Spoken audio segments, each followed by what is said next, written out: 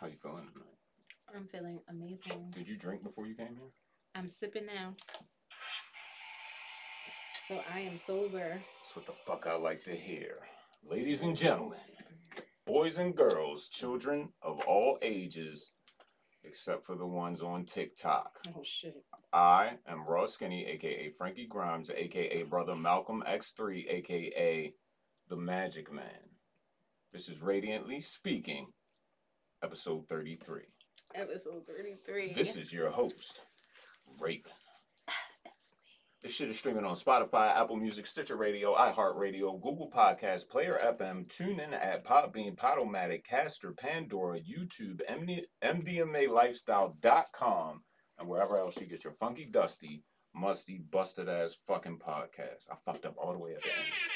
It's so fun, but I look amazing. I told you that earlier. Oh my god. Radiantly Yes. I had to ask a couple people if I should do the glasses or not the glasses, and they was like, one person was like, no glasses, and then she was like, no glasses, and just so I told her what my hair looked like, so she was like, oh yeah, we need the glasses. Somebody else told me he wanted me to wear glasses too, so we got glasses on. We got glasses on, and Hot like fire. yes, I am here with a very special guest, my long time friend, G. Sup. And also I have my baby girl, my Thickiana. My Teen. Oh, that's okay, you man. He ain't gonna like me. They kind of just flew like just a little bit. Yes, how's everybody doing? Good. Feeling good. Good. Living a dream. How was your week? It's been tough. Oh shit. You know what I'm saying? It's been tough, but we got through it. Yes. We got through it. It's like my week. Oh man, my week was actually good. My week is always amazing, because I start my days off in a good way. Monday kind of disturbed me a little bit because I don't have like a big relationship with my mom, and she kind of sent this text message out to like me and every fucking body in my family. Trying to like apologize and amend our relationship, and I don't know, it kind of disturbed me just a little bit. Yeah, so I had to kind of pray about it and leave it alone, and then I had therapy today, and I talked about it, and now I'm back on my race shit. Shout out to therapy. Shout out to therapy. I told my grandmother I was going to talk about it, and I mean, it ain't really changed how I felt, but I mean, it changed it took me back to where I already was going. So that's how that goes. How was your week? What do you mean took you back to where you were going? Meaning like before the text message, like I was calm, cool, collective, and then it took me back to being that calm, cool, collective to where it just kind of was, oh, Monday she sent the text message. Okay, oh well, let's move on. That's something you've been like having issues with. Me and my mom, that is, we've never had like a big mother-daughter relationship. So to me, she kind of is just like, I know who she is, but she's like one of those people where you have to love from a distance. Yeah. Me and her relationship isn't like my sister and her relationship where, you know, they have that mother-daughter thing. Me and my mom, I think, has probably never had like that mother-daughter. It's always literally been us neck to neck, like battle to battle, like. What are you on, competition? It's always like I don't know, it's always like a fight. Like my mom, to me, I feel like she looks at me as if I'm some random chick on the street. Like that kind of it's just always negativity for real. And it's been like that the whole time? It's been like that since my teenage years, yep. Are y'all the same? Like y'all the same people, like have the same We're both Sagittarius. Yeah. So it's the push and pull of it. Yeah, we're both Sagittarius, both fire signs, both have strong personalities. It's just like even being the same, it shouldn't like, this your mom. Like, when I look, like, that's my mom. Like, I shouldn't have to look at my mom and have to always be on defense. Like, and I feel like that's how I always am, like, with my mom. And is like, I don't know. I always fed into my grandmother. Like, if I needed anybody, I went to my grandmother. Like, that was the person that I ran to. So I think that's why it's also hard for me to kind of just be like, okay, well, let's start this relationship or whatever, because I literally is like me trying to build a relationship with someone that I don't like. And it's kind of weird because I'm just like, at the end of the day, I'm trying to separate the person that I don't like and her being my mom, and I just can't separate the two. So I'm like, for me to even be able to coexist with her in my life, I just rather her be over there, I be over here, she maintain her relationship with my kids and keep it moving. That's always a dilemma. Like being a child and have to muster up the energy to make relationships okay when they're supposed to be the grown up and make it okay. Even if I'm a grown up now, you were supposed to be that grown up to make it okay. Right. Why should I have to put my big girl pants on? And this makes no sense. You know what I'm saying? It's like when you grow up, you looking at your parents as superheroes. Like they can do no wrong. You know what I'm saying? And then you get to a point where you become an adult and you start seeing things like. Yeah, it's messed up, and then now you in the position where you're trying to fix it, or you're trying to you're almost the parent role, right?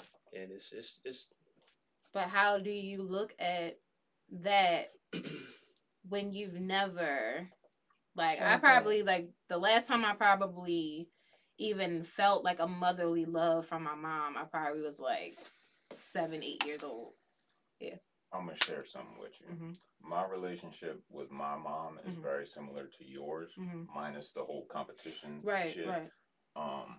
But what he just said kind of struck a chord, because I'm in a situation now where even though that was the relationship for a long time, I have to take care of her. Right. So, so it's really going to come a point where you're going to have to figure something out with that relationship. You feel me? And I feel like in a situation like that, I would be more open to doing it. Because you have to. Because I have to, exactly. But now it's just like who she is today, like my memories of her, like the fucked up shit that she's done in my life. I just like, we can be in the same room, like, but I just, us going out to eat, us doing like movie dates, or I can't ride with it. So what do you do if you cut your parent off and something happens like that? Do you run and take care of them if they've written you off? Me personally, yeah. Okay. That's just because I feel morally obligated, because there's really nobody else in the situation, because I'm my mom's only child. Right. You feel me? So, like, what else is it going to be? Facts. And then you just a good-hearted person, so you would never do nothing like that. I mean... Yeah, you can say what you want. You right. It's okay. Accept the mushy a little bit. No, it's true. Nah, I mean, you a good person. Like, everybody, some people... would have been like, nah, they like whatever. They hold that grudge. But if I know people like that. Yeah, I know a lot of people like that. You know what I'm saying? So it's like they treat their parents or their family like they like crap until shit hits the fan, and then now they're like, oh shit. Yeah. I wish I would have did this. I wish I could have said this. You know what I'm saying? So it's like it's a pride thing, man. Like we got like people gotta swallow their pride. Somebody gotta sit there and say, listen, even though I don't feel like I'm wrong, I'm willing to sit there and say I'm wrong. Let's try to start over. Let's try to build something. That's the type of person I am. Me too. But everybody ain't like that. It's tough, especially when it's family. Yeah. I think the thing with me is I don't have an issue in sitting down and having that conversation, but my mom has never been the type of person to accept accountability. If I told her everything that, you know, from us like being into physical altercations to her choosing men over me, or her waiting until I was a certain age to tell me about my father, like those times like in my life like fucked me up to where I started having like identity issues. I started having anger because of it. And it's just like, how do I So, like, you could have, like, literally waited until I was 24 years old to say some fucked up shit that she should have just took to her fucking grave. So, were you at a high point in your life when she told you certain shit? I was just moving from Pennsylvania back to Baltimore.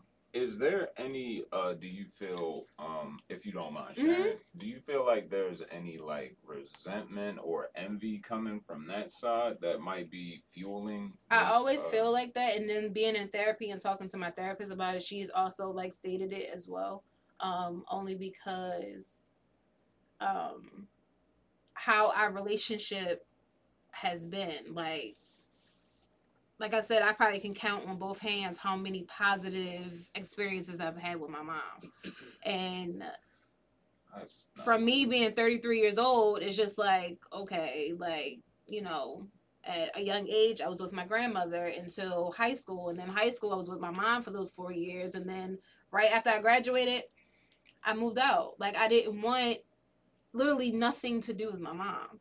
So when it comes to that, like, I don't know if it, well, I'm not going to say I don't know. I feel like it could potentially be like resentment. I feel like whatever choice that she made before I was born probably stuck with her. She had guilt. I don't know. Well, I ain't trying to be funny, but so you trying to say basically she a hater for real? In a sense, because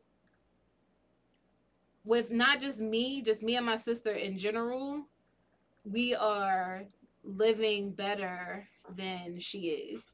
Isn't that the goal as a parent, though? Right, which you would think selfish. Right, if you're not selfish, if you allow other people to shine and not worry about shit so much. Because prime example, I went to I did a travel contract to California last year. And my mom, she was there to help me. She had my kids. She was, you know, taking them to school, taking them to their dads, because, of course, I had, you know, the arrangements with their dads or whatever. She was doing all of that. I came back. I started hearing, like, some crazy stuff that I was just like, whatever. Like, I left it alone. But then when me and her actually had words, she says to me that if it wasn't for her, I wouldn't have been able to go to California. Because you were born on some shit like that? Just the fact that she needed her. She never needs her for anything. And it wasn't even that she really needed her. It's the fact that she's on this high horse now because you're asking me for something. Right. You know how you have those parents that don't deal with you because you get everything on your own, you're independent, but the moment you ask them for something, they want to poke their chest out a little bit. Yes. Yeah, so it was one of those instances. And after that, I was just like, I can't do this shit no more. Because it's always, if you ask her for something, and it's not just with me, that's with anybody. Like, she's always quick to like, oh, I did this for you, I did that for you, as if she wants some type of recognition. Like, what do you want? You could have said no. And she hates when I say that. Like, you could have said no to me, because I had another opportunity to, you know, still go, and my kids have still been taken well care of while I was gone. And it wasn't like I was there. It was a three-month contract. So I wasn't there the whole 3 months. I was coming home, if not every weekend, I was coming home every other weekend. Gotcha. So, but like shit like that is like I have to explain to people, like, I get what y'all saying, y'all outside looking in, but you have to understand the path that I've had with her. I can't just be like, okay, well, let's just sweep that under the rug and let's just start over, because then what ends up happening is something else happens and it's the cycle all over again. I'm tired of the cycle. Like, I'm like, I finally got to a point of my life where I'm at peace. I'm happier. I'm dealing with my shit like the way I need to deal with my shit. I'm not depending on her. I'm not depending on anybody. Like, I'm good. So let me ask you two questions. You said that the relationship with your mother and your sister is different. They have a great relationship. They have an awesome relationship. Why do you think that is? And then let me ask you the other question. And then the relationship you had with your mother, how's that impacted you and your relationship with your child? That's an awesome question. So the first thing, my mom and my sister,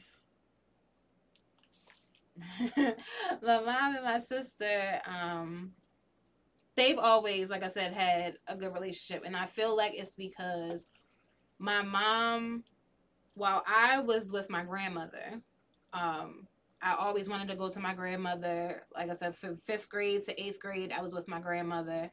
My sister, you know, she was there too, but she was more, you know, with my mom, where I wanted to stay with my grandmother. So I feel like because at that point in time, at me being so young, I depended upon my grandmother, it kind of erased my mom from me needing my mom. More so with my sister's always had my mom, so she's always depended on my mom, to where their relationship has always been, you know, like that. Like when my mom and my sister got into their first argument, my sister cried like that. Probably was like the end of the world for her. Like, and I'm telling her, like, listen, I've been there. Like, I've argued with her. Like, this is nothing new, but I can understand. I'm like, the only thing I don't want you to do, because my sister's attitude is, like, she's a Gemini. So she'll snap at any point. And I'm like, the only thing I ask for you not to do, like, I get that y'all in a rough patch right now, but do not fight her. Mm-hmm. If I could take that back, I would. That's interesting. Yeah, if I could take that back, I would. I said, so that's the only thing, like, you know, you can argue with her, you can do all of that with her, but just do not, you know, rage on, because she's like, oh, if she do this and I'm gonna do this, and just let her say what she gotta say, just iron it out, because it's hurting you more than it's hurting her. And I think that in that part, I think they found their strength in their relationship, to where now it's like they fucking butt buddies and shit. I don't know. And then as far as the second question, with my sons, well, with my oldest son, because my youngest son is only 4, but even with him, with my oldest son, I feel like our relationship is a lot, because I don't push him off to people. Like, if anything, I'm trying to get him to understand that, number one, it's a life lesson. Like, if I'm going to work, you got to understand that I'm here to get you whatever it is that you need to have. I'm here to pay whatever bill I need to pay, like, so that we can survive. It's not anything to say. Is it dying? No. Oh. I'm waving. I was going to say it had it on the secretary over okay. Bro, you can't talk like that around me. So my fucking heart just dropped. What the fuck? Get a charger. Get a charger. No, but with him, with my kids, I just feel like just showing them that I'm always there is most important. And if I'm not there, it's a reason for it. Like, mommy is getting money. Like, mommy is going to hustle through anything. You told me, like, my son wanted PS5. All the freaking jobs that I could possibly get to get this boy this game or anything that he wants, because with me and his father not being together, like, our relationship is fucked up to where on his father's side, he lacks a lot.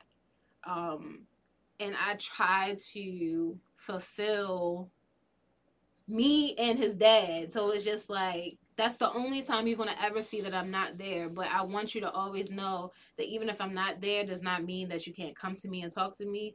Like, if it's some shit that, like, fucks you up, like, whether it's bullying or anything, like, just say what it is. Like, I don't want you to have to be scared of anybody. Like, I don't want you to have to hold your tongue. I don't want you to have to, I don't know. My thing was, like, with my mom is just having my grandma to go to and not my mom. So I just wanted to put something in, like, I am always here. Like, even if, like, I'm not here, I'm here. Like, so I think that's, I don't know. I think that's what more so, it didn't really, I don't know. Like, I just want the complete opposite for my kids, like, that I had. Like, I just want them to know, like, mommy will always be here no matter what. Like, I'm going to fuck up, but tell me when I fuck up. Like, be able to do that. You sure you can handle that? Yep. Hell yeah. It's the most communicative person. The thing with me, even when it comes to, like, outside of my children, even when it comes to relationships, like, we've had this conversation. Like, I need the truth. Like, if I'm not the only person that you're dating, tell me. Because that gives me the opportunity to decide if I want to continue. Like, I'm not going to be upset, because if I'm really feeling you and shit like that, and you come to me like, you know, I took this other girl, I probably will fuck with you more because of your honesty, opposed to me finding out like fucking on a whim going through your phone or some shit and see all these, because that's what happened to me a couple months ago. Dudes don't like rejection. That's why they don't tell the truth, because they're scared you're going to say no. They rather just hide it to get the yes than the no. That was selfish. Yeah, like, I mean, you could have listened. I mean, well, that guy was a little bit different. I wouldn't have fucking stayed. That shit was just disgusting. That shit was just nasty. All right, I got a real nigga question for you. Right, Why did you choose to have the guest you have right now for this mental health? So I chose to have G because, number one, all I see on Facebook is different guys telling, just posting about nobody caring about their mental health. Ooh, let's talk about it. Yes. Nobody caring about their mental health. And not just on Facebook. It's just the conversations. Everywhere. My brothers, like, you know, my cousins, like, it's like... Niggas are like, hey, what about me? Yeah. And I feel like with guys, like, you guys have to be so strong for any and everything that it's not that people don't care. It's just that you guys are working so hard. Y'all don't have time to sit down and say, this is what's going on with me. I need help. I feel like that. Okay. Or you're raised to be so strong and dominant and not have a care in the world when you worry more than anybody. Because as a provider and protector, your only job is to worry. Right. And through that, you still have not answered why you chose this particular. So I chose G because I was trying to get guys that had struggled with mental health. Being as it's close to February, like the Lovers Month, and I love love. I want to kind of focus on. Yes, we do. I want to focus on the guys. Of course, I'm not gay. I'm not bisexual or anything like that. I love my guys, so I want to make sure that, you know, the conversations that I could be having with you could kind of help me to where when I get into a relationship or when I get married or whatever, I know how to deal and how to handle. So he was a perfect person because we go back. Thank you. Way, way back. Now, with all that being said, G, could you give a proper introduction for yourself? Because I feel like, you know, she introduced you earlier, but I want to let you get your shit off as well. So my name is Garrett. Like she said, I've known her for a while now. I am married with 4 kids. Hold up, air horns, nigga. Yeah, my youngest is 4, and my oldest twins are 16. So.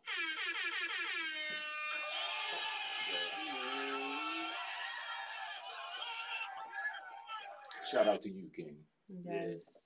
But yeah, she made a post about mental illness, and it's something that is personal to me because I've struggled with mental illness for a long time. And it's something that it's taboo. I mean, there's so many different facets and there's so many different layers to it. Just on a top level, it's taboo with men. Period. Right. So if you look at commercials on TV and they're about depression and like the medications they have, you really see men on those commercials. You see women. Okay. And you see white women. Okay. So it's changed a little bit now. And recently, you might see 1 or 2 men on there, but the men don't look like me. Right. I can't relate on that visual picture they're showing. Gotcha. So it's on a big level. It's taboo with men. Men are supposed to be strong. We're supposed to be. We're not supposed to cry. I mean, even when you're a child, when your son is up to bat in T-ball and the father yells out, says, "You're hitting like a girl." Yeah. So in your mind, you're like that. You're telling your son that for one, that women are weak. 1. And that 2, you're not on the same levels when you're strong. You're masculine. Or that when your son cries and you tell him like, "What are you crying for?" Suck them tears up. God gave us tear ducts for a reason. Right. So do you kind of feel like that's like indirect conditioning? It is. It is. But would you agree that it might not be intentional? I do believe that. I think it's generational. Mm-hmm. Okay. So with my father, I'm listening to her conversation about her and her mother's relationship. Mm-hmm. Let me tell you a little bit. But how I grew up. So I'm biracial. My mother's white. Okay. My father's black. My parents met in the late 70s, early 80s. So you can just imagine the troubles that they went through. My mother grew up dirt poor. They were so poor that social services came and took her and her sisters and her brothers and separated them. Her father would leave and go out for work and try to get work to bring back to the house, and so he'd be gone for months, working on the railroads, blah blah blah. So like one day, a lady came from social service, told her to grab her favorite toy because you're going away for a couple of days, you'll be back. She never came back. My mother, all the kids were separated. They got sent to different foster homes. She grew up in an abusive foster home, very racist, very sheltered. Is this here? She grew up. Maryland? It's in Michigan. She grew up in Michigan. Okay. My dad's from Ohio. Gotcha. So she never where they grew up. It was no black people. It was just Native American, white. She never met a black person until she ended up joining the military, and that's when she met her. She told me she met her first. She met other people outside her, black and Native American. My mother, she started dating my father. My father never dated a white woman. You know what I'm saying? So they met in the military. They didn't get married. They had their issues, whatever, because they were stationed in Alabama at the time. I was born. My dad did 20 years in the military. My mother got out, so my dad was never really around. For me, I've never identified as white. Right. I've always identified as black. Right. Okay. Just because, that's what I feel. Yeah. But like I said, my dad wasn't really around, so my mother was forced to raise a black boy. How's my mother able to do that when she's a white woman? She don't realize what the struggle. So not only is it's hard for a woman to raise a man, it's a white woman raising a black boy. Right. Yeah, so it'd be times where I went to JCPenney's and I'm standing behind my mother in line waiting with her while she's buying something, and the lady at the cash register says, "Hold up, ma'am. Excuse me, sir. Can I help you? Oh, wow. Is there a problem? What are you doing?" And my mother has to say, "That's my son you talking to." Mm. So you gotta understand like that. Yeah. That's that type of dynamic, which is that's how I was growing up. You know what I'm saying? Yeah. Or I go to school. And how old are you now? I just turned 42. Oh shit, air horns, nigga. All the air horns. I'm old, but I'm young. You know what I'm saying? I'm old, but I'm young. But you gonna be in the club? Is that for me? God bless. So I had that.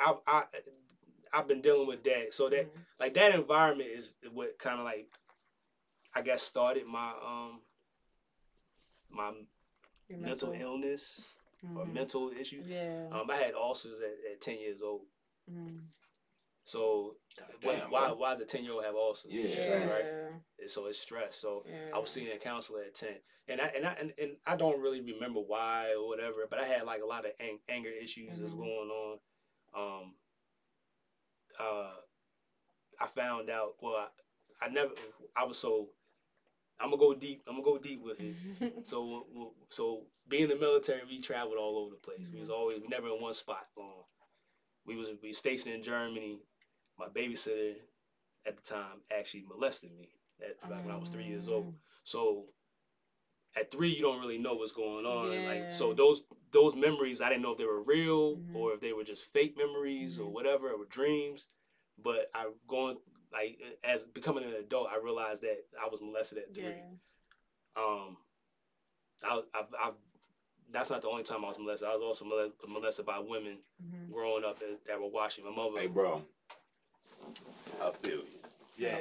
So I'm with you, yo. That's a very common thing. And that's a taboo thing. That's what I be scared. That's a taboo thing scared too. because like remember when we had the conversation about my son having a little bathroom issues and stuff like that. Like stuff like that. Like I don't want his teacher continue to have to clean him up and all that stuff all the time because I don't never know what these people be doing to these kids. And with men, with boys, we're external, so you can't really tell that we've been played with, or been messed with. And it's not even that. It's some people don't teach their sons, but they really teach their daughters of no one's supposed to touch you. You know what I mean? Or if someone does touch you, oh, you a man now. No, it don't work like that. Yep. So for me, it was like I know I've always been always been highly sexualized as a young kid, and now I know as I became older and started really talking to somebody, I realized why.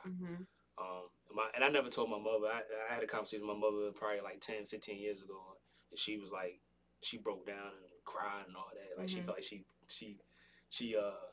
let me down. You know, and then she started thinking back. She's like, that's why that lady was acting this way and this way. It all makes sense now. Damn. So that's heavy, yo.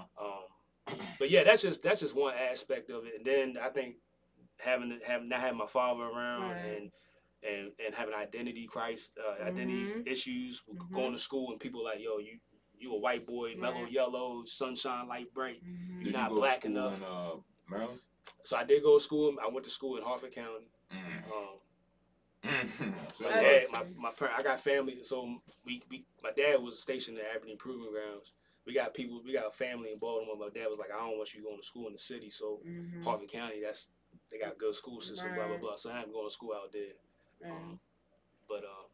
Do you think everything that happened affected your social life as far as you going to school, like from elementary on up? Yeah, well, so being in the military, it was a positive with traveling. So let's say I go to school, because we never been placed longer than 3 years. I was able to reinvent myself going to another school. So like if I messed up at that school and people didn't like me, I can go to this school and I can be like, okay, yeah, I'm gonna start fresh. I'm gonna make new friends, blah blah blah. You know what I'm saying? So, it was still hard. You know what I'm saying? Because I never was in one place too long. And then my father was really never there. And then when my father did come around, he was abusive. So he did some things to me that physically that, messed me up. And so where, social service had to be called and all that type stuff. So it's just a lot that was building up. And at that time I never really thought that I was having like issues. I didn't start having issues. What do you consider issues though? Known issues. So like I never looked at myself as being depressed. Okay, gotcha. Like because you had a word to put to it now. Yeah. Gotcha. So I fast forward, I went to Bowie State University on a football scholarship. Damn, nigga. You don't get no more air horns. I lost my football scholarship. For real? I got hurt. Not an air horn. Yeah, I lost it. So Dad put me in a funk, right?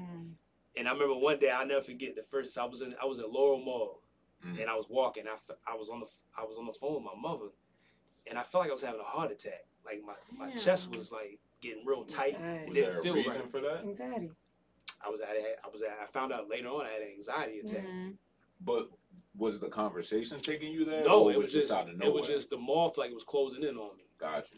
It felt like everything was just closing in. Everything was getting real silent, real quiet, and I felt like I was going to die. Damn. Like I felt like I was going to another realm type shit. It freaked me out. And I've always been outgoing and a clown, class clown, and all that. Nobody really knew that I had issues. I didn't know I had issues. And ended up going to the hospital. Thought I was having a heart attack. They told me, they gave me Pax. They gave me not Paxil and Xanax. They gave me Xanax, and they was like, you had an anxiety attack. I'm like, what I thought it was anxiety attack is the girl breathing into a bag and all that type stuff. That's what I saw. Yeah. I was like, I had no anxiety attack. Like, what is an anxiety attack? But that was like the down curse of my life. Like from that point on, that anxiety attack scared the shit out of me so bad that now I had anxiety about having anxiety. Yeah, I've been So there. they started giving me Xanax. They gave me, my doctor was like, we're going to put you on Paxil. Now, what age is this? This is 21. God damn, huh? 21. So now, they put me on Paxil. At the time, it was an antidepressant.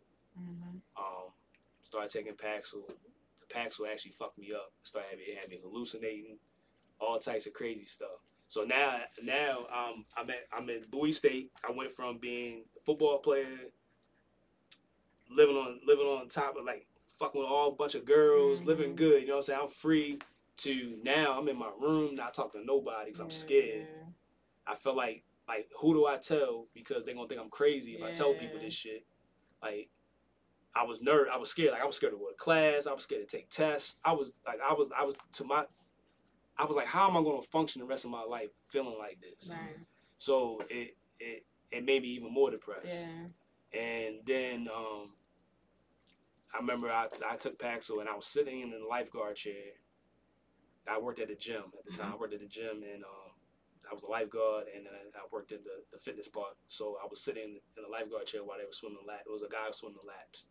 And I remember I had just took my Paxil. I didn't tell my employer I was taking the Paxil. Yeah, you can't.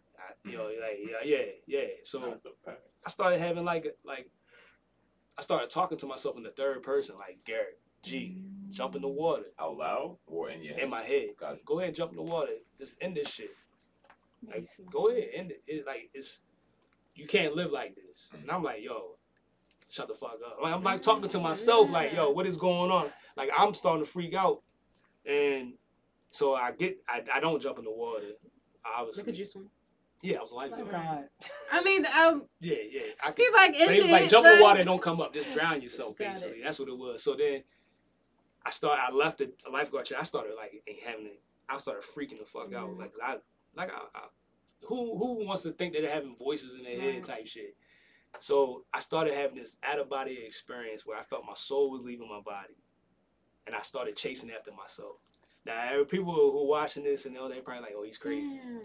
But I started having... That's real life shit. Yo, like, I felt the blood in my face leaving, everything. Like, life is over. So you astro projected off of stress. Yeah. Gotcha. Yeah. And the medication. So, I told my doctor, I said, hey, doc, this medication is messing me up. Yeah. She was like, well, I'm giving you a low doses already. I'm giving you the same doses I give to older people. She's like, try this. Is that also like antidepressant? It is Paxil is an antidepressant. Because I was like about to ask, like, when it comes to antidepressants, it's like it doesn't make you, like, I've never understood why doctors prescribe that to people, because it literally wants you to commit suicide. So I was about to get to that. Yeah. I was about to get to that. You're right. And so doctors do what they're trained to do. Right. So they're trained to, everything has a solution or medicate or whatever it is. Like, that's what they're trained to do. So she told me to take the Paxil before I go to sleep. She's like, take it when you go to sleep. Oh my God. Oh, you be up all night. So I started taking it before I went to sleep, and I was fine. Like, I didn't have the episodes anymore, right? Oh, okay. But I started like doing research on I started doing research on Paxil, antidepressants, and I started finding out that one of the side effects is suicidal thoughts in adolescence. And I started doing, I started seeing stories. Like, there was this one young lady. She was like 18. She was on antidepressants. She was going through some stuff. Her family knew about it, but she ended up killing herself in the shower. And she never left any notes or anything like that, or made any comments that she wanted to kill herself. And they were relating it back to the antidepressants. So then I started going back to the commercials that show the antidepressants. And if you listen to it, because they say it really fast, may cause suicidal thoughts. Yep.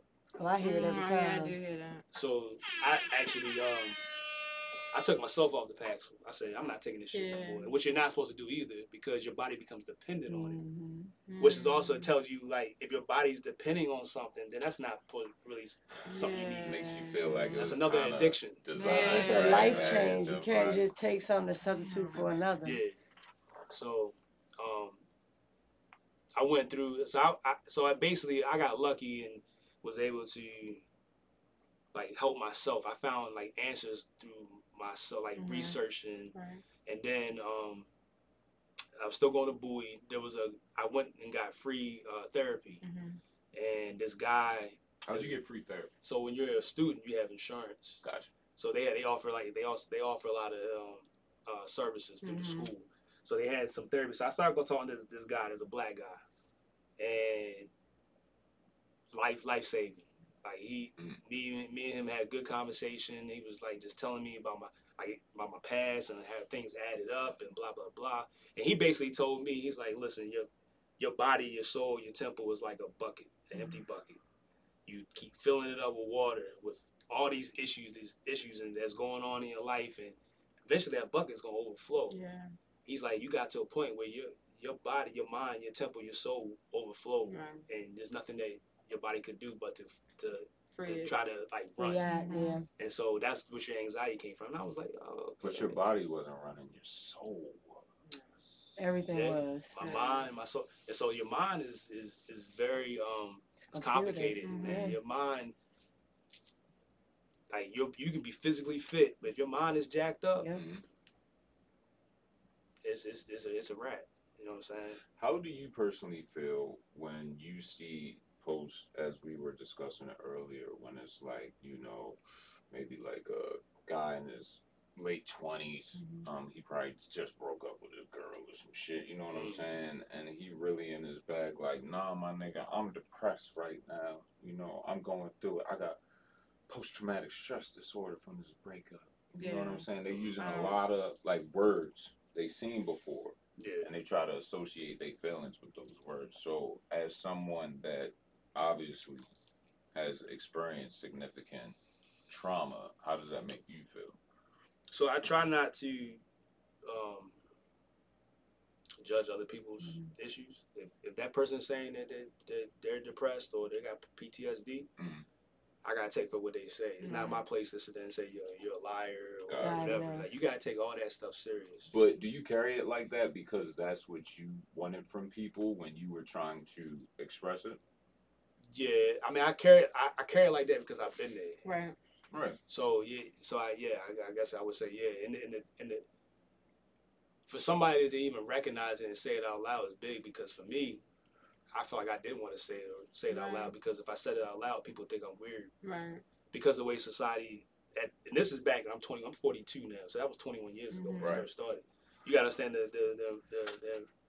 environment then was even less friendly to men suffering depression. Because at the end of the day, and I'm just talking about men. We haven't even gotten to the fact of black men. Yeah.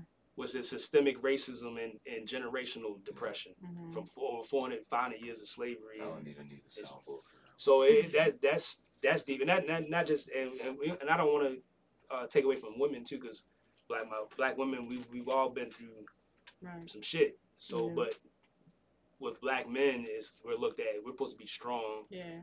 It's like when we leave out the door in the morning, like we go through some shit. Yeah. Like we already looked at as inferior, monkeys, crazy, not smart, and we all fucking hoodlums and shit. Right. So you gotta deal with prejudgment, all that, and then you come back home to your woman, your wife, and she don't realize what you went there. She expects you to be strong, provide, and all that, and so you gotta be strong for your girl. You gotta be strong for your kids. You gotta be strong, period. Because when people see that perceived weakness then you're less of a man, or they jump on it. You know what I'm saying? So, which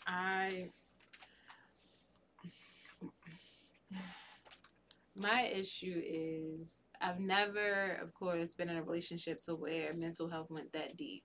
I always get the guys that like don't want to talk about shit. Yeah, like something happened at their job and they want to whine about it, or if they have children, then they want to.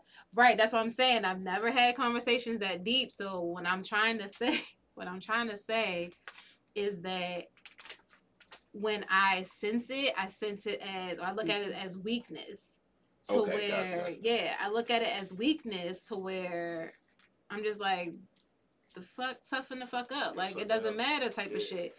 But I've never been in a situation like, or with a man that's actually had like real shit happen to him, to where I'm like, damn, like I haven't. I have not. you got dudes out here getting. I mean, yo, I've been pulled over. I've had guns stuck in my face. All that shit. I mean, we got PTSD on that shit. Like, and people like they'll suck that shit up. Like, it's not that easy. So you can't control your mental. You can't control you can't control that. Like, we're emotional beings. Like, God gave us the ability to be emotional. That's what separates us from other animals and whatnot. We are emotions. Emotions keep us alive. Right. So when you're telling somebody they suck it up, like you're slowly killing them for real. Or it's like I could confide in you, but now that you told me suck it up, now I got nowhere to go. Right. Yeah. So now I'm still by myself. Yep, you're by yourself. So like when people ask me what it feel like to be having anxiety, depression, I feel like that's like, imagine yourself walking on this earth and nobody can hear you talking. You're screaming at the top of your lungs and nobody's responding, nobody's listening to you. They act like you're not even fucking there. Right. You're by yourself. That's being by yourself and lonely is the worst feeling in the world, right?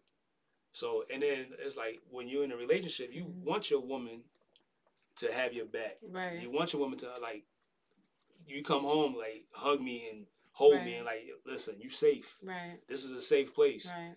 But women, black women period, they look at they've been taught that men are supposed to be strong, they're supposed to be provided. So now they don't understand the whole aspect of it. So it's just something that I think people need to talk about more, because I know a lot of people suffer from it internally and not saying anything, and it just needs to be a conversation. Do you think a lot of mental or perceived mental health problems play into people's perception of themselves? Like, worried about how other people look at them. Yeah, definitely. Okay. Like I said, like, if you don't want to be perceived as being weak, like you don't want to, or crazy, or that person's a nut. They like. I'm pretty sure people are watching and listening. They're like, "Oh, this man, he was hearing things and talking in the third person. He's fucking nuts." Like they probably like, I wouldn't. He's crazy. He needs help. Whatever. You know what I'm saying? Like that. People are worried about what other people think about them. I mean, that's how we are that's human nature. That's human nature. Facebook will tell you that right there. Everything on Facebook is a facade. Do you think some people could obtain a certain level of comfort if they come to a understanding with themselves that they, can't really base the expectations they have of themselves on other people? Yeah, that's 100%. That's how I got through it when I understood, when I was able to accept it. Gotcha. Yeah, so it was like, who cares what other people think? I gotta fix myself. I gotta find what's causing me that. My body's telling me something. My body's telling me that something's not right. Whatever is in my life, however I'm living, whatever in the past, I have to address it, face it, and figure this out. And that's once you realize that, nothing else matters. But who cares what other people think? And then the older you get, you start to realize, I don't care what other people think. Yeah. I got bills. Right. I got kids to take care of. I don't care what you think about me. Because you go through your own shit. Yeah. Do you have triggers that like might take you back to that point, or you might feel like it's shifting you back to how you felt? I wouldn't say triggers, but I'm more aware if I'm getting to that place. So I'm instead of putting it under the rug and ignoring it, I'm able to deal with it. At least acknowledge it. Acknowledging it is the big thing. Definitely. Do you confront? Yeah. Depends. That's something that I've been battling for a long time. So I'm always going to deal with it. I have a hard time with that. You know what I'm saying? But I acknowledge it. Like I know it's there, and I know when it's starting to turn again. Like my biggest fear is that I'm gonna regress. Yeah. I never want to go back to that dark place ever again. Nobody does. You know what I'm saying? So, how do you get back to your center? Like, how do you center yourself or come back to where you're grounded? You know, like how you pull back and like, look, I'm going a little too far, a little too deep. Let me come back, get back to where I'm at before I can. Yeah, it's being real with yourself and being 100% honest with yourself is the first step. Right. Because people, we lie to ourselves all the time. Mm-hmm. So if you're real with yourself and you realize that you're off, then that's the first step. And then whatever it takes for me, like I start going. I'll go to the gym. Like the gym for me is my sanctuary. I love working out. It's my peace. So that helps me out a lot. Spending time with my kids is my peace because they're innocent. Right. You know what I'm saying? And like they have pure love for me, and I got pure love for them. So that's my center. Or I write. I write poetry. A lot of people don't know that, but I'll sit because down. I damn sure did. I'll write. So you just found that out right now. Yeah. But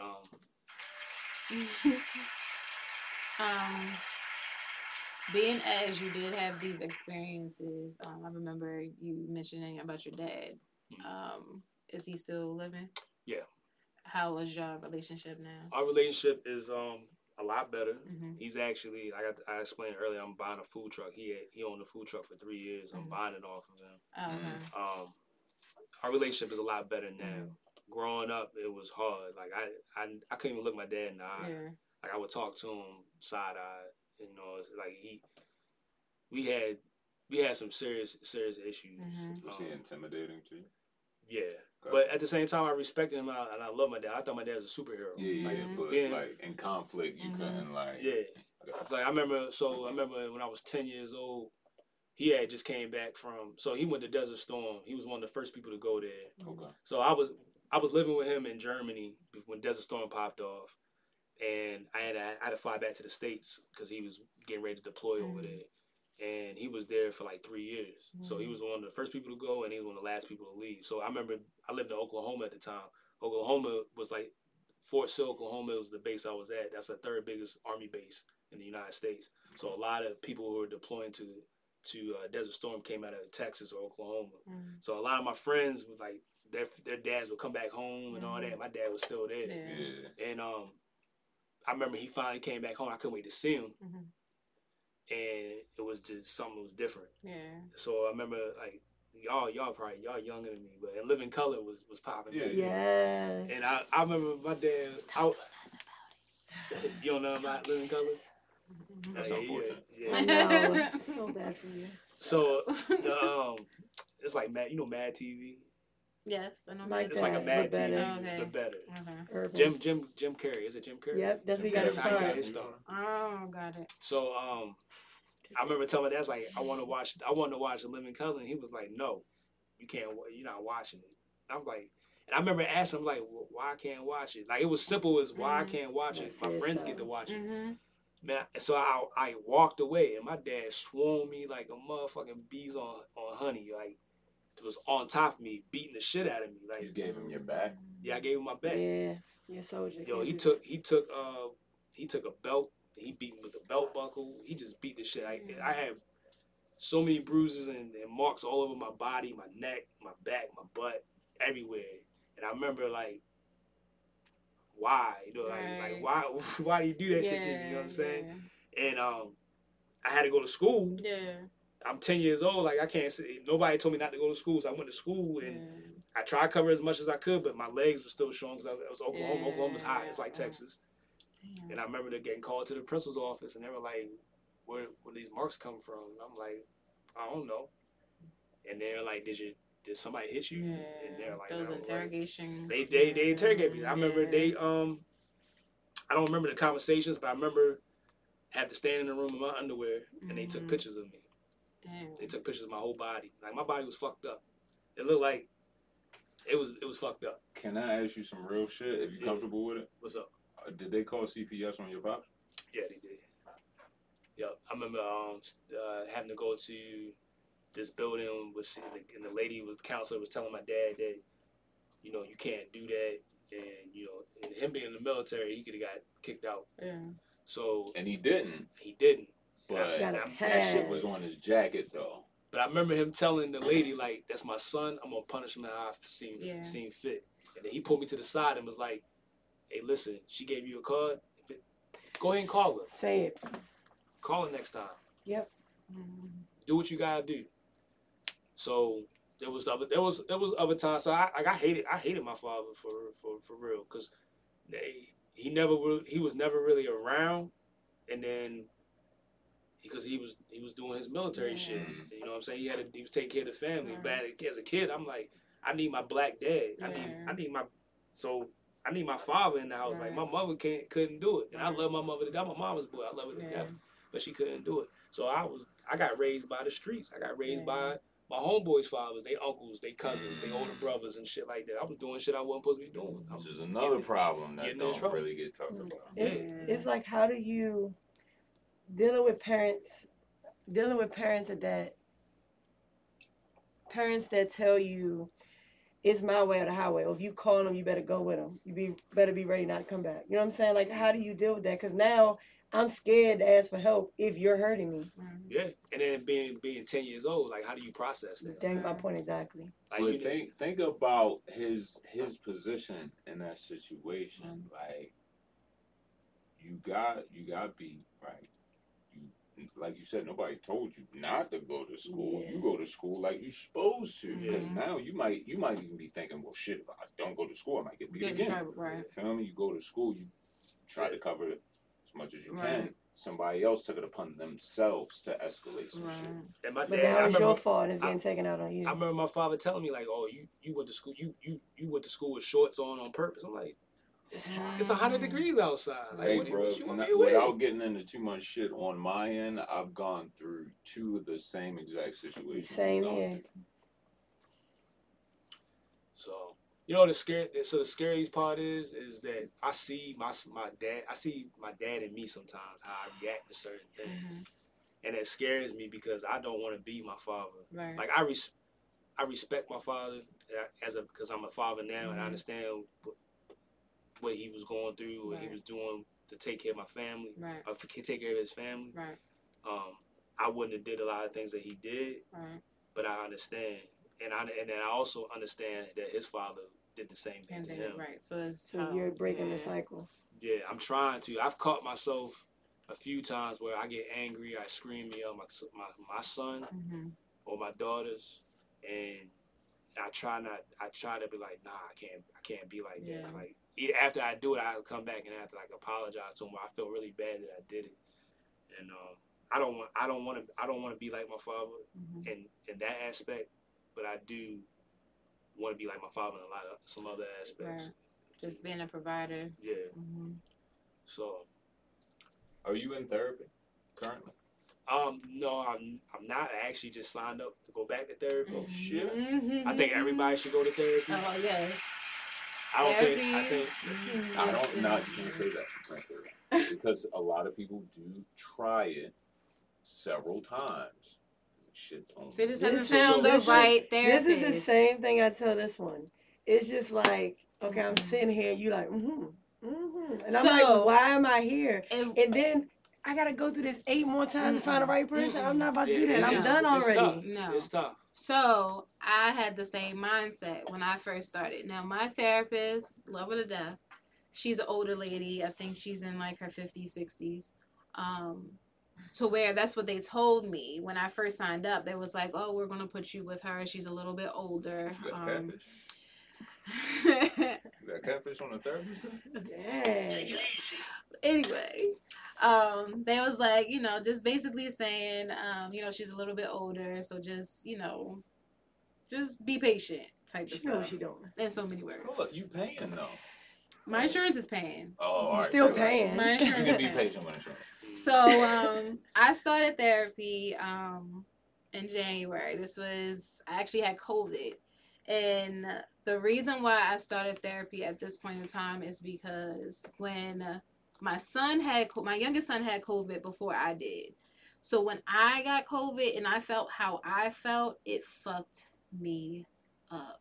Is this early COVID or like? This was early COVID. Okay. Like shivers, body aches from head to toe. Felt like you needed to be in a hospital type COVID. Like I had that COVID. Gotcha. So when I felt that, it put me in a state because I'm like, if I felt like this, my son had to feel like this.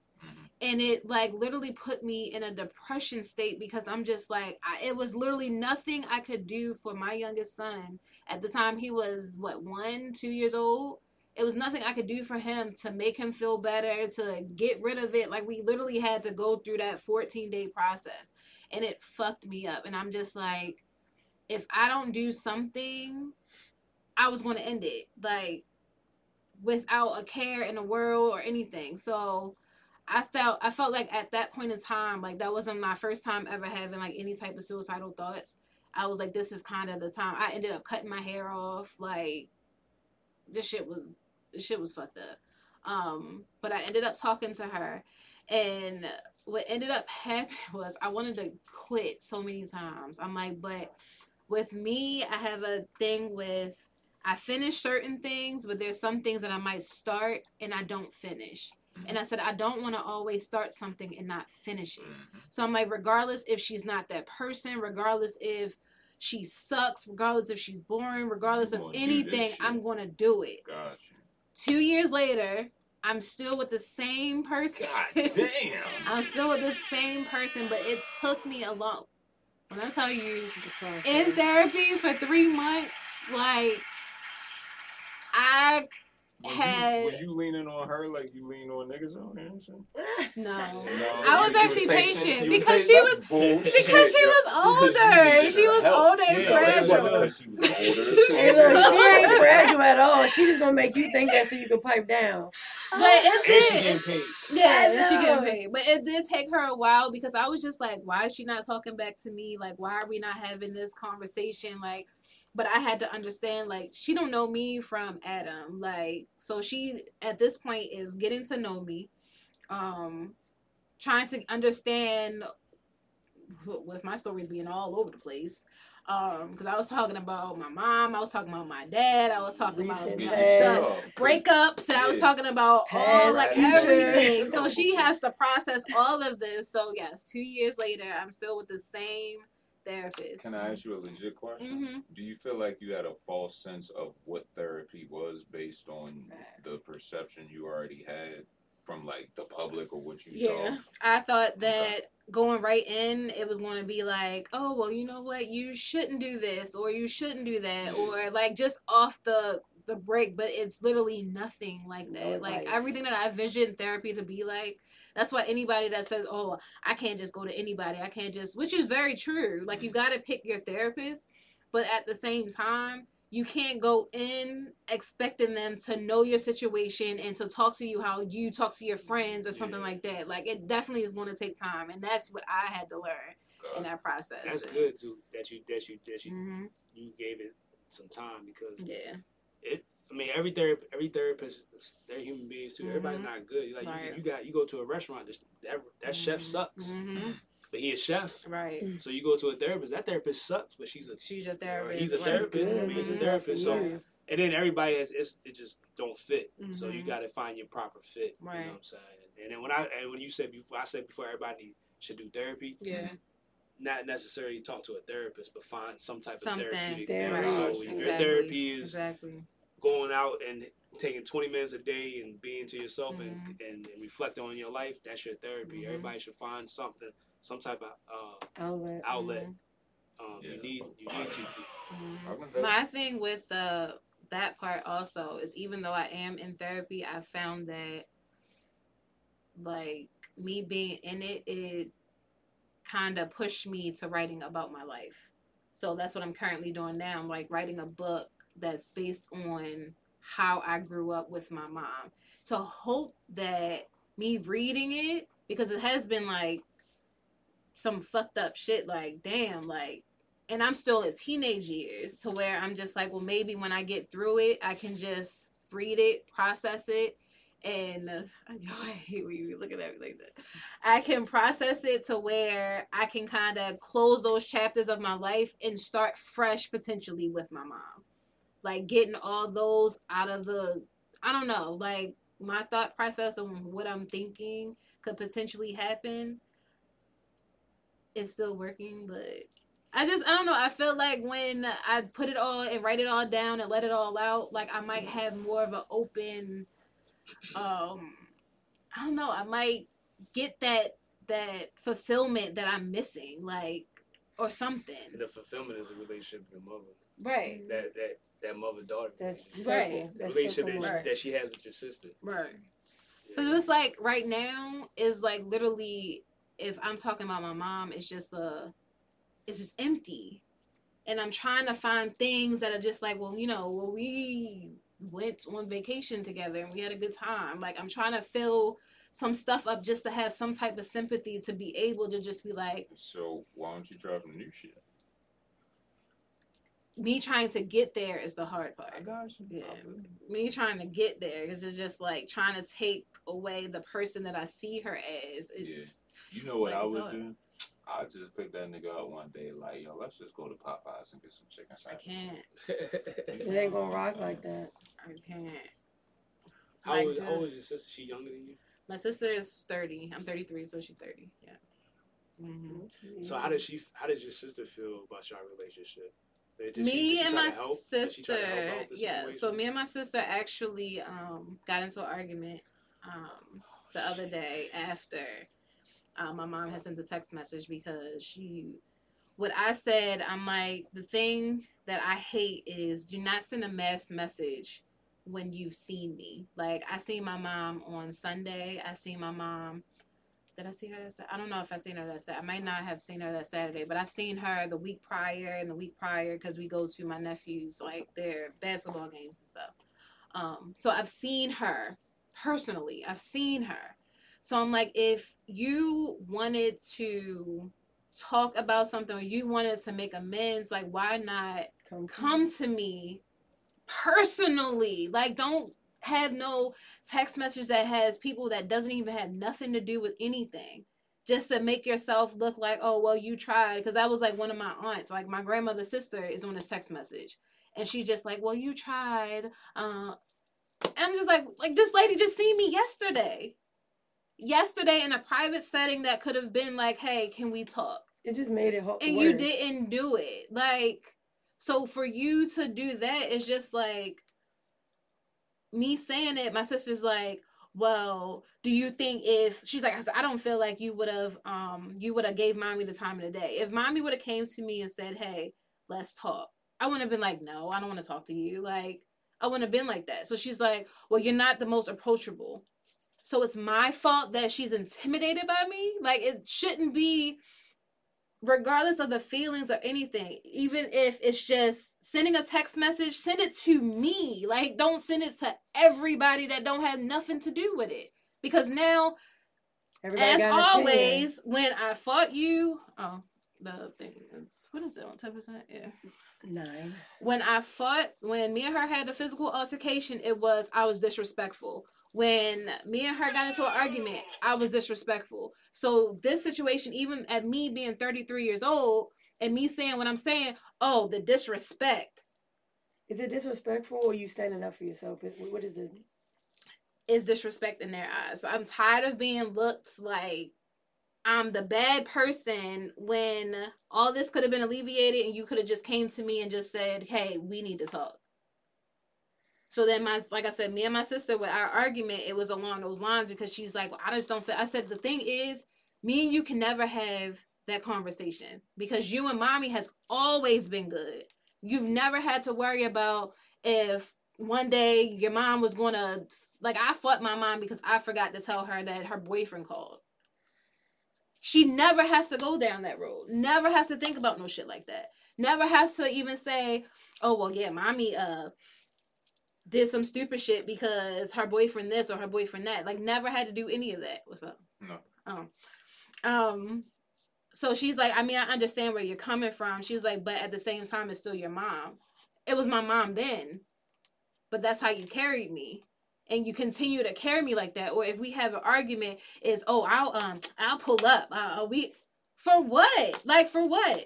That's your sister saying that? This is my mom. Okay. Yeah, this is my mom. Like, so I'm just like, I'm tired of always feeling like I'm at a battle with somebody that's supposed to be the closest person to me. If y'all sat down and had a conversation, you'd like let her know how you really feel. we've always, and that's why I said I can never go to that point with her again because she does not know how to accept accountability. Like, even if she say like, I fucked up or whatever, like, just say I'm sorry. Like, this is how I'm telling you, you made me feel. Like, you can't take that away from me. As a parent, you gotta be like, okay, my intentions wasn't to hurt you, but my child is hurt. Right. What I did hurt my child, and you gotta be like, okay, I'm sorry. I accept that. Right. So I didn't realize that what I did was doing that to you. And accountability is big on all levels, on anybody. Everybody got to take accountability. Right. Are you coming back? Come back what? On the show. I mean, if you want me to come back, I'll come back. we got about like 10 more minutes tonight. I definitely appreciate you coming through. Yes. And you as well. You know you're always welcome. Can I ask you something? Yeah. And I'm sorry if you said it and I didn't hear it. What's the age difference between you and your mom? 20 years. So she had me when she was 21. Damn. Okay. Gotcha. So yeah, right now she's of course 53. I'm 33. Me and her birthday is like 8 days apart. Her birthday's on the 10th and mine's on the 18th. That's what it is. I don't know. I love how you I mean, it's potential. I have no idea, huh? I love how he asks, like, anybody talk about his friends, like, do they watch the show? G, can I ask you a question? Yeah, you can ask me. You've expressed a lot of shit tonight. No. Yeah, and I appreciate you for that. Open up. That's why I want to have you back because I feel like you got more shit to express. Yeah, it's a lot. Did you come to resolve with Pops at any point?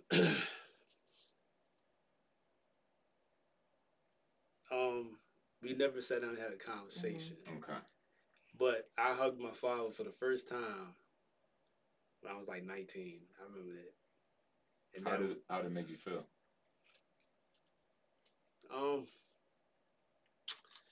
It was uncomfortable, but it was like relieving at the same time.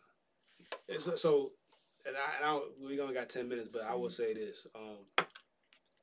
I told you that I found out my grandfather was abusive to my father. Mm-hmm. I never knew that person. Mm-hmm. My grandfather was my pop. I loved him. We hung out. We had a good time. He took me fishing. He taught me how to build. He built a house. He built his own house with his hands from the ground up. Mm-hmm. Like, that was my pop up. I never knew none of that. My pop up died when I was 21. He died of. Yeah, he died. Damn, and that was around the time he was going through all that other stuff. Yeah. So but before he died, I was able to talk to him in the hospital. And I remember sitting back. He was in the hospital bed, and he couldn't wipe his own nose. He could talk and everything, but he couldn't take care of himself. And I watched my dad wipe his nose. I watched my dad clean him. Mm-hmm. And I'm sitting there like, this is 3 generations right here.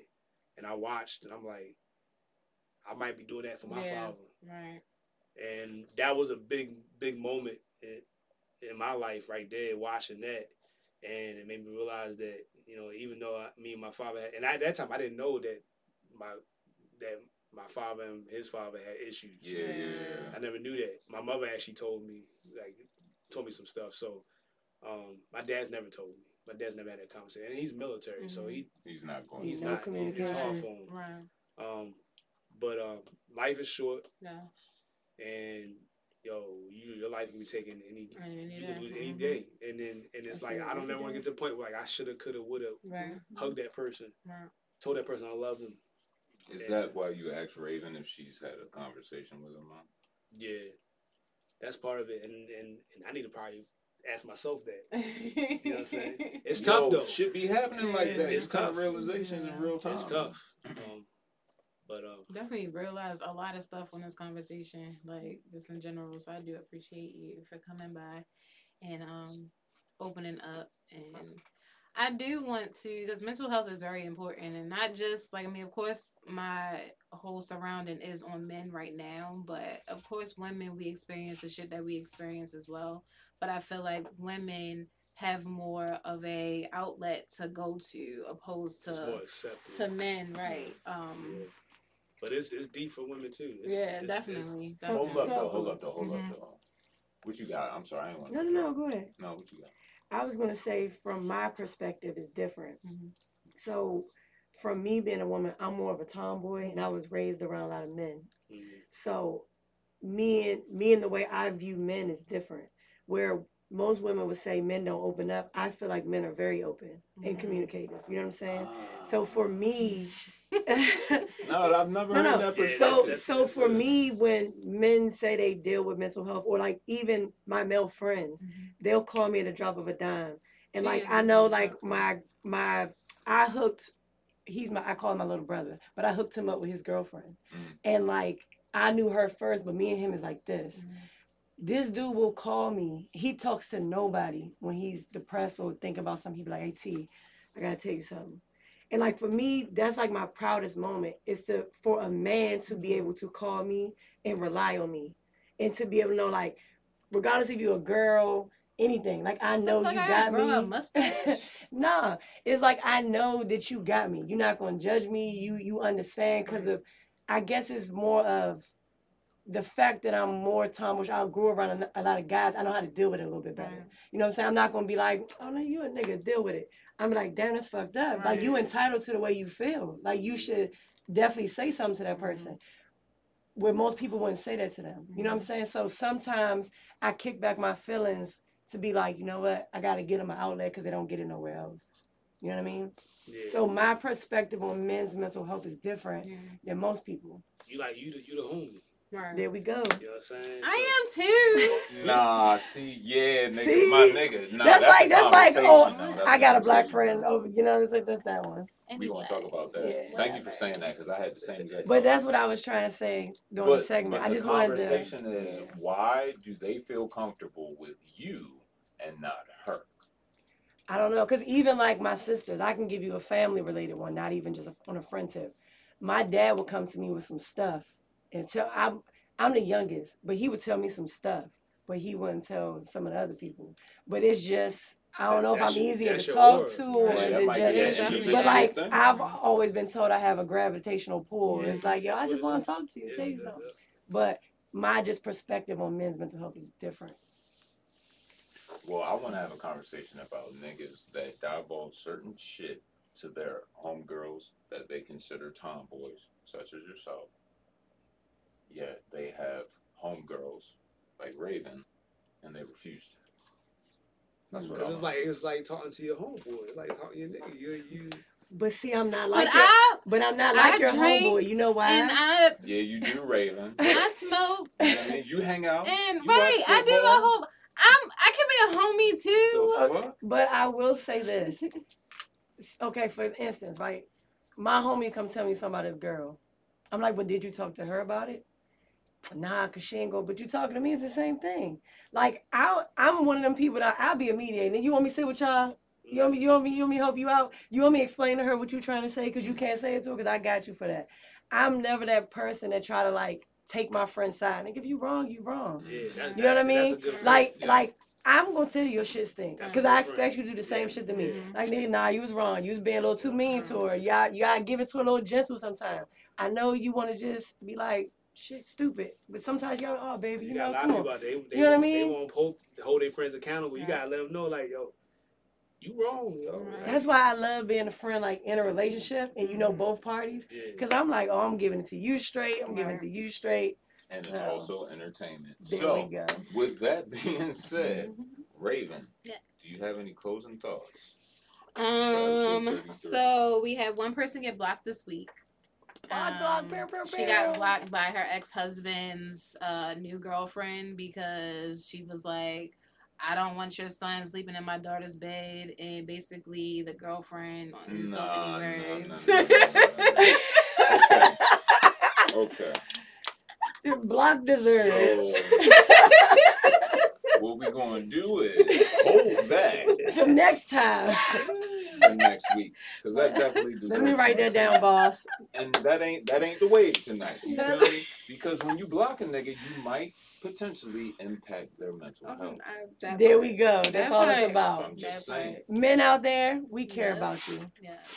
I love y'all to death. If anybody Please did not talk to say her. this enough, Ray loves you, and I swear I'm gonna be there every step of the way. I'm gonna be the homeboy too. Exactly. See? She got it. Do you have plans for next week already? No. Can I have next week off? I want it next week off because I got a date. You got a date? I do. Where you going? Where you going? I'm going bowling. Where? I don't know where. All right, have fun with that. What you're wearing? Because then the following week, we got that shit. Like so don't forget. No, with the girl coming for sexual mental health. I can't wait. Exactly. I'm gonna sit on the steps that day. See, February is my February. You wanna come through? I'll come through. Yes, Can you come through? Of course. February. Everybody should know by now I love Valentine's Day. So Valentine's Day and February in general is like everything that revolves around it. Romantic right here. That part. Man. He gonna come. He's somewhere out there. Can we just have a show to dive into the way that she likes to be loved? 'Cause I love this complicated greatness about her. And I don't need nobody to love me. I like it. But I want somebody to love me. In detail, explain to herself. Nobody to love her. See, but she wants somebody to love her. Exactly. Can I ask the questions that day? Because I'm telling you, we might learn her a little bit better. Fun. Can we switch? All right. But I'm going to sit right here or over there if there's no cameras over there. As long as I have this, I'm fine. I'm with you. We got it. We'll talk about it. So, with that being said, Rae'diantly Speaking, episode 33. Thank you, G, for coming through. Yes. Thank you, Tina, for coming through, as always. Can I say one thing real quick? Yeah, absolutely. Go ahead, bro. So, the main thing I want to get to express is that if anybody's having some issues, they need help, don't be scared to reach out. Yes. You can reach out to me. Yes. Hello, I'm here too. You can hit me up. Too. Not me. You know what I'm saying? DMV Tina B. At Ravynly or Raven Speaks Podcast. I'm G. He has no handles. Just Google G and his face will pop up. MDMALifestyleWave. I like this guy a lot. Nah, TKO_69. Yeah, that was young. I made that. That's my Instagram. But it stick with you. Facebook, Garrett Irby, IRBY. But yeah. If you need help, you got something you're dealing with, don't hold it in, let it out. Yes. Rae'diantly Speaking, episode 33. Who was talking? I'm sorry, I ain't mean to cut you off. I said we out. Oh, all right. No, we not out. We gotta let them niggas know we will not be here next week. We will not be here next week. We're taking a mental break. Yes. Nah, I'm going to get and recharging the first week of February. So make sure y'all here for the month of February because I'm bringing all the love, all the smoke because that's just what I do. There you go. All right, we out.